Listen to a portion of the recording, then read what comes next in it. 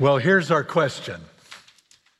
What does it mean to abide in Christ? Now, Leska's right. It's a churchy word, and a lot of people don't understand it, but I want to drill down into it. What does it mean to abide in Christ? I love the wise words of the great and late Dr. Martin Lloyd-Jones. He was a Welsh medical doctor who became a preacher and pastor, and he said this: the union of the believer with Christ is one of the most glorious doctrines of the Christian faith. Now, none of that may make sense to you, but listen to Jesus' words. Here's our passage, John 15. This is how Jesus describes this abiding life. John 15, verse 1. I am the true vine, and my Father is the vine dresser. Every branch in me that does not bear fruit, he takes away. And every branch that does bear fruit, he prunes that it may bear more fruit. Already you are clean because of the word that I have spoken to you. Abide in me, and I in you. As the branch cannot bear fruit by itself unless it abides in the vine, neither can you unless you abide in me. I am the vine, you are the branches. Whoever abides in me and I in him, he it is that bears much fruit. For apart from me, you can do nothing. If anyone does not abide in me, he's thrown away like a branch and withers, and the branches are gathered and thrown into the fire and burned. If you abide in me and my words abide in you, ask whatever you wish, and it will be done for you. By this my Father is glorified, that you bear much fruit and so prove to be my disciples. As the Father has loved me, so have I loved you. Abide in my love. If you keep my commandments, you will abide in my love, just as I have kept my Father's commandments and abide in his love. These things I have spoken to you, that my joy may be in you and that your joy may be full. This is my commandment, that you love one another as I have loved you. Greater love has no one than this, that someone lay down his life for his friends. You are my friends if you do what I command you. No longer do I call you servants, for the servant does not know what his master is doing. But I have called you friends, for all that I have heard from my Father, I have made known to you. You did not choose me, but I chose you and appointed you that you should go and bear fruit, and that your fruit should abide, so that whatever you ask the Father in my name, he may give it to you. These things I command you, so that you will love one another. Let me pray for us. Oh, good and kind Father, will you speak to us deeply this morning about what it means to abide in you. In the name of our King Jesus, we ask this. Amen. Now, let me make the setting clear to us. These words that I read are from Jesus in Jerusalem, 33 AD. He's in a borrowed, rented upper room. It's Passover. He's giving the 12, his most intimate disciples, what Bible students call a farewell speech. And in John's gospel, this is the very last I am statement. There are 7 of those. We've been studying those. This is the very last one. Now, I don't want to get cutesy here, and I don't want you to think of me as too childish, but what I'd like to do, remember my question, what does it mean to abide in Christ? What I'd like to do is take the word abide, A-B-I-D-E, and give you what I think are Jesus' 5 answers to what it means to abide in Christ. Here's the first one. Answer number 1, A, it means that we are attached to Jesus. If we've said yes to Jesus, we're attached to him. And not just attached, but amazingly attached. He says so, if you're looking at your Bible, he says so in verse 1, I'm the true vine. He says so in verse 5, I am the vine, You are the branches. Page after page in the Bible testifies to God's ache, his longing for fellowship with us. And here in this passage in John 15, Jesus uses the metaphor of vine and branches and talks about how we are amazingly attached to him. Now, if you know your Bible, you know the language of a vine and a vineyard is rich in the Old Testament. If you went back to Isaiah chapter 5 and Isaiah chapter 27, and you went over to Ezekiel 15, 17, and 19, and you went to Hosea chapter 10, or you went to a beautiful psalm, Psalm 80. Psalm 80 and those other Old Testament passages talk about Israel as a vine that God planted in the promised land. And what Jesus does is he takes that imagery and he applies it to himself. He says, I am the true vine. I am the true Israel. Now, hold on to that idea. Jesus is talking about communion with him, about union with him, about fellowship with him. He's describing a relationship of trust and love and ultimate intimacy, and we're going to talk about that in just a little bit. Whatever Jesus means, he's not talking about something that's sentimental. He's not talking about Gerber baby food here. What he's talking about is a robust, active, intentional relationship with him. A true Jesus follower accepts, receives, and rests in the finished work of Jesus Christ. We are, can I repeat myself? We are amazingly attached to Jesus. Now, what does that look like? When our youngest child, Chelsea, was a baby, my wife Sue would tell you this, it felt like to Sue that Chelsea was just glued to her hip because everywhere that Sue went, Chelsea went, and somewhere in the midst of all of that, Chelsea had a blanket. I got a little piece of that blanket with me that's left, not much left. When she went off to school, she was a bit worried about being apart from her mother, and Sue and I decided to cut a little part. This is, again, all that's left. We cut a little piece of her, we called it a binky, cut a little piece of her binky, and we put it in her pocket, and we told her that as the day went on, when she felt anxious, all she had to do was reach in and just touch that, hold that. Are you with me?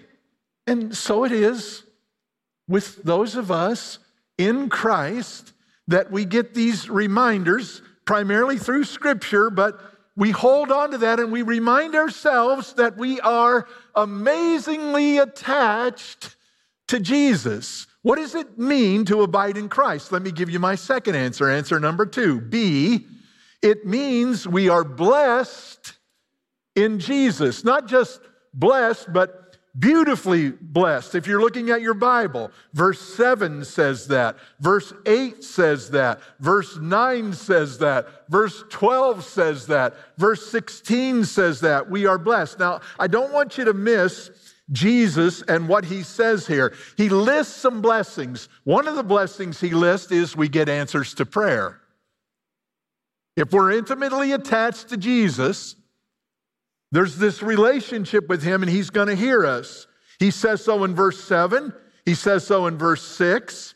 Another blessing in this passage is what I would call spiritual fruitfulness. I don't know if your eye and ear picked up on it, but that word fruit occurs 8 times in this passage. And there's a lot of conversation among Bible students as to what Jesus meant by the blessing of fruit. I think fruit can include Christ-like character. I think fruit can include making disciples. I think fruit can imply fruit of the Spirit, love, joy, peace, patience, all those things. I think fruit of the Spirit can include boldness in our witness to him. I think it can include obedience to Christ. Grapevines bear grapes when the branches stay attached to the vine. This isn't brain surgery. Jesus says one of the blessings is fruitfulness. He also says that one of the blessings is being loved by the Father and loved by himself, by the Son. He says so in verse 9 and verse 15. Another blessing is, did you notice it? That we have been chosen by Jesus. He said that in verse 16. We didn't choose him. He chose us. Now, I can't hear this blessing talk and not remind myself of what the Apostle Paul said at the start of his letter, beautiful letter to the Ephesian church. He said in verse 3 of Ephesians 1, we've been blessed with every spiritual blessing in Christ. Now, we, all of us here, me, let me say that of myself, sometimes forget how blessed we are to abide in Jesus. It can be like a relationship with Jesus can be like a marriage gone bad, can be like a friendship gone sour. It takes some work. Hope you forgive me for this. A couple months ago, I was over at a coffee shop in Champaign-Urbana, Espresso Royale. I was having a cup of coffee. I was trying to mind my own business, studying. But there was a conversation going on at the table next to me, and it was a loud conversation between a young American man. I'm terrible with age. I'd guess he was in his late 20s, maybe 30. And he was talking to his mother-in-law, who was very well dressed, very proper. She was from India.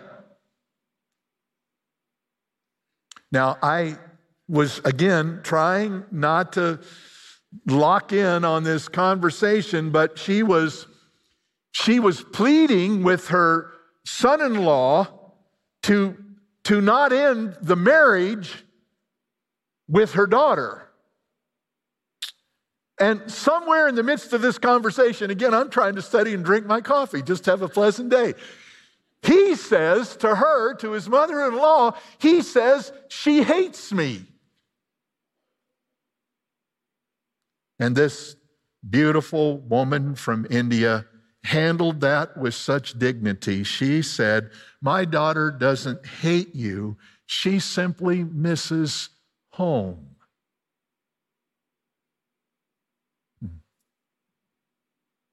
The longing of her heart was for home. And so it is for those of us who are in Christ.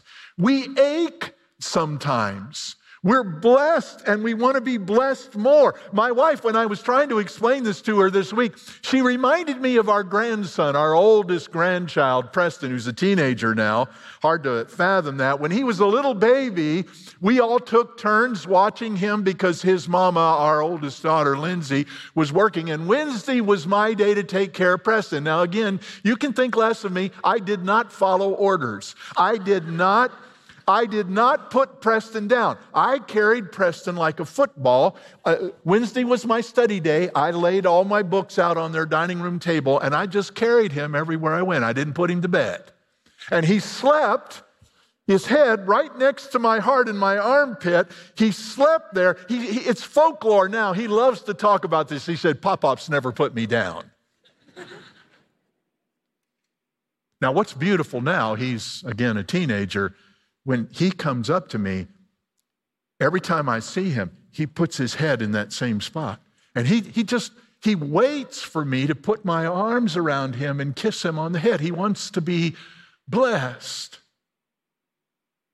And so it is for those of us who are attached to Jesus, who are abiding in Jesus. We long to be beautifully blessed. What does it mean to abide in Christ? Let me give you my third answer. A-B-I-D-E-I, it means we are intimate with Jesus. Not just intimate, but incredibly intimate with him. Look at verse 4. Notice that little phrase, I in you. Verse 4 at the end of verse 4, in me.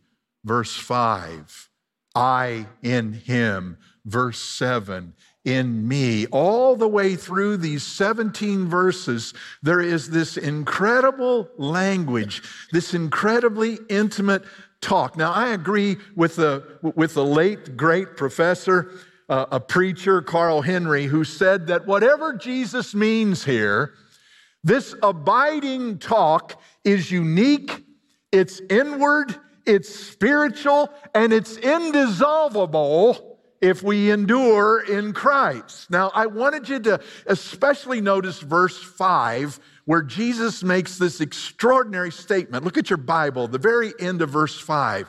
He says, "For apart from me,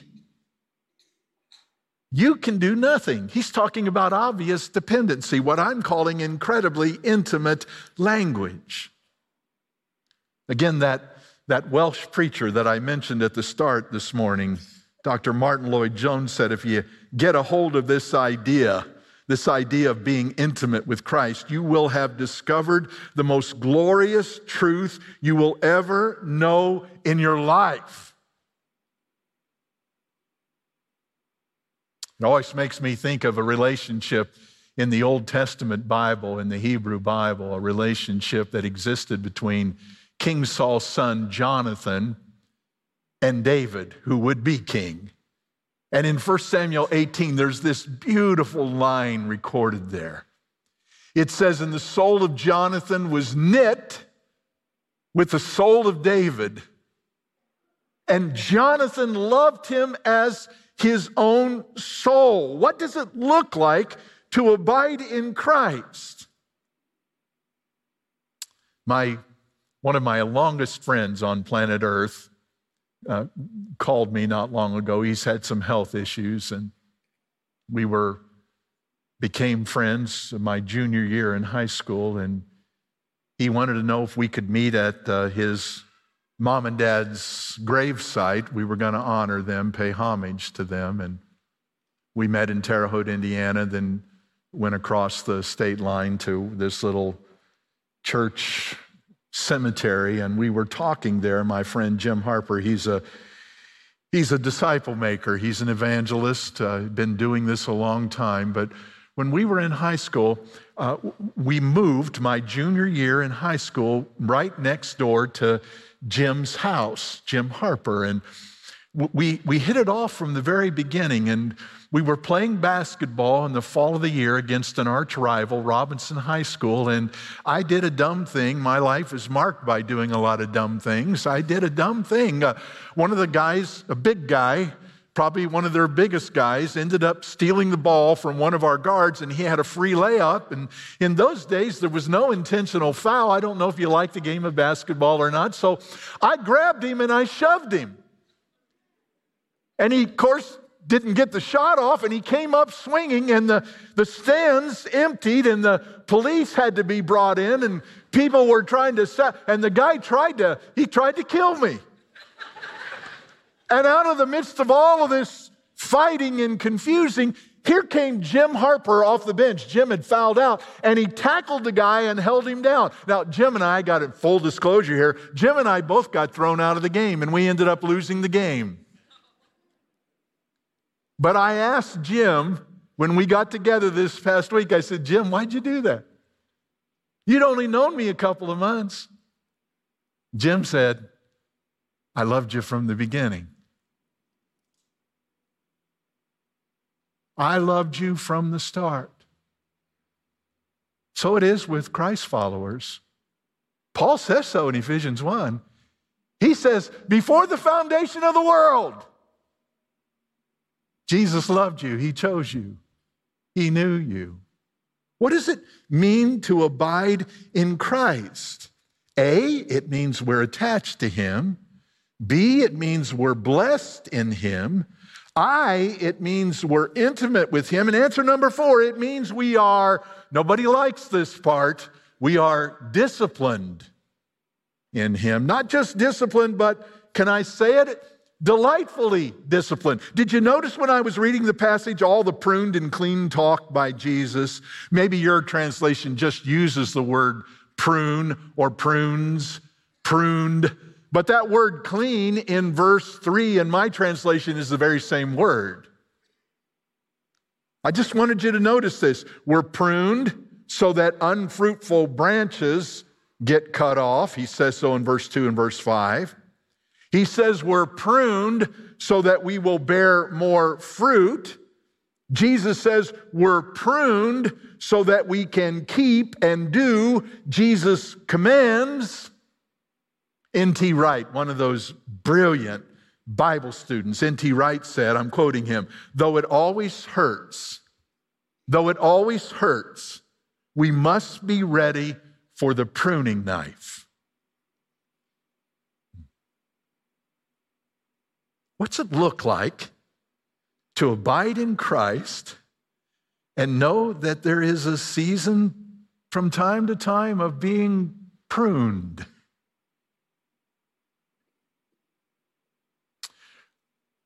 I was thinking about that this week. We lived in Joplin for a time, and Sue, my wife, and I built a house on an empty lot, a corner lot that had no trees.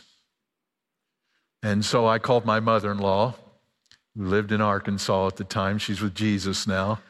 I called her and I said, hey, Mom, I need some trees. She had a garden that butt up right against a little forest area, and she was always growing, always getting some trees started. And she said, sure, come down. So I got some maple, I got a couple of oak, I got some redbud, and I really wanted to get a couple of dogwood. I wanted to put the dogwood out on the corner front part near the house where it would be protected from the wind. I ended up planting about 18 different trees.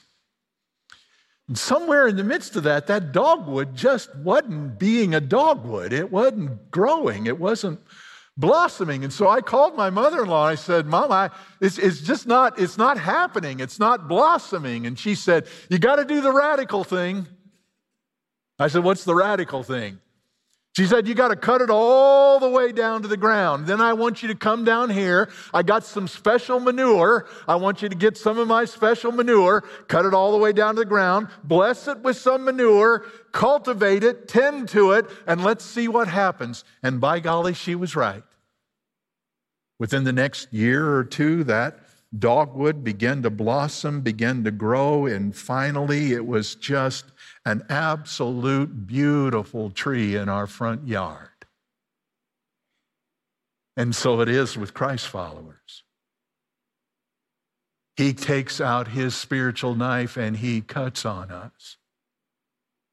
Sometimes it's so confusing, we can't sort it out. We don't understand the why. We don't get any of it, but he does it. What does it mean to abide in Christ? Let me get us to the best part. Answer number 5, E, it means that we are esteemed by Jesus. Not just esteemed, but exceptionally esteemed. Did you notice at the end of my text, verse 14, the language changes there. He says, you are my friends.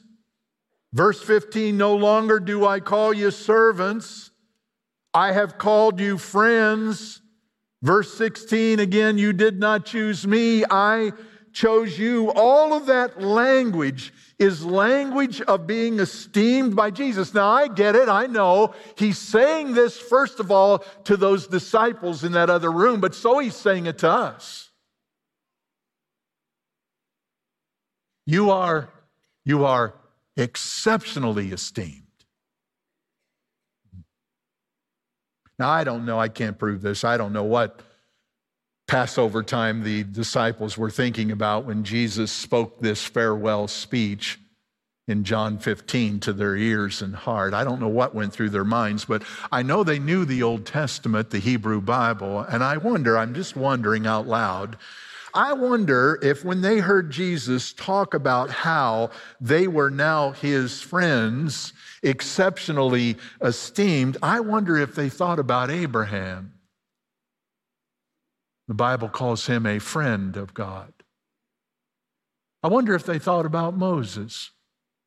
The Bible calls Moses a friend of God. Now notice, Jesus is saying we are not servants of a taskmaster, but we're friends of a creator, a redeemer, a savior, a king. Now, notice with me, the best part in all of this, as far as I'm concerned, is wrapped up in verse 11 when Jesus says, look at your Bible.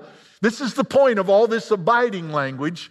Jesus says that my joy may be in you and that your joy may be full. Let me translate that. Your joy may bubble over. It may pour out into every part of your life.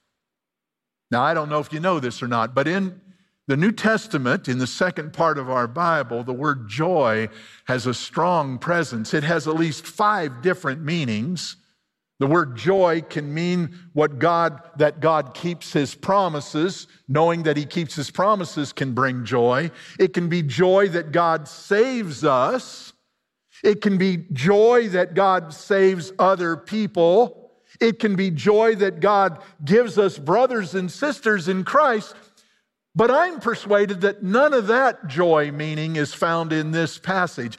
I think what Jesus is talking about, He's talking about joy that God overcomes trouble and heartache. That God, by His presence in the person of Jesus Christ, gets us through some of the most difficult. Think about the context. The context is Jesus is going to the cross, and the disciples are going to feel acutely alone. He says there's joy in that. I wrestled with this passage and trying to ask myself, how do I explain this abiding? What does this abiding look like? To be attached, to be blessed, to be intimate, to be disciplined, to be esteemed. What does that look like? So I did an uncharacteristic thing. I made a phone call. I don't think much of the phone. I don't like using the phone. I called down to St. James Winery. It's on I-44. I go by it a lot when I go down to Joplin to teach or when I'm staying with our daughter Chelsea. I go by the St. James Winery. So I called. Yeah, again, I can't sell anything. It was a total bust, I thought to myself. They're going to hang up on me. So that's how I started the conversation. I said, I'm a preacher and teacher up in Central Illinois. I don't know anything about vineyards. You can hang up on me if you want to, but I need to talk to somebody. I got 4 questions. The lady gathered herself and she said, well, there's a guy here. He's our expert. His name is Dan. I think you ought to talk to Dan. So Dan got on the line. I repeated the whole thing again. I said, you can hang up on me if you want to. He laughed.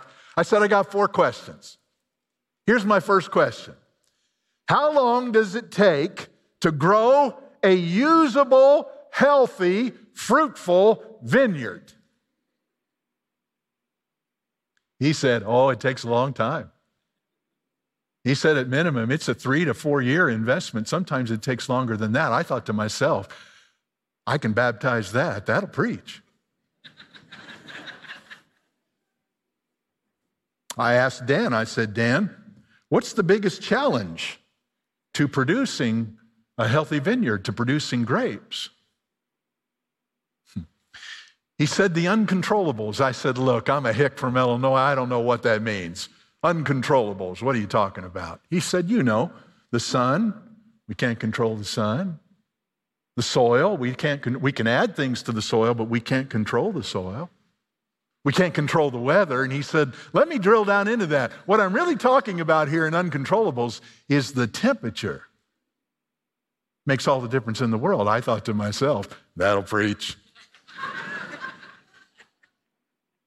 Dan, I got a third question. I said, I'm just going to cut to the chase. I'm not even going to set it up. Here's my third question. Why is pruning so essential? Quick answer, and then he elaborated.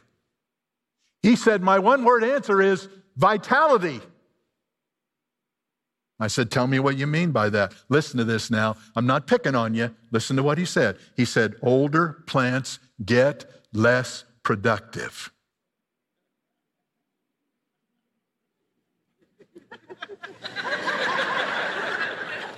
He said, older plants need more pruning. Then he said, you know those younger plants? They need just as much pruning because they have too many roots. It's got roots going everywhere. We got to cut those off. They're interested in a lot of things. I thought, that'll preach. Dan, here's my last question. What's the greatest joy for you? I told Dan, I said, my passage ends with a tone of joy. What's the greatest joy for you? He said, I'm quoting him, being a part of something that's grand, vine to wines, and he laughed. And I said to myself, man, that'll preach. You know, all this week,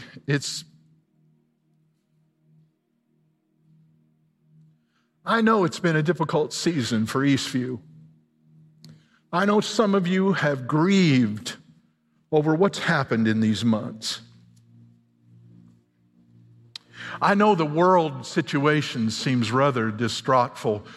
Experts tell us there are 27 wars going on around the globe, and of course we got Israel on our heart and mind. I hope you do.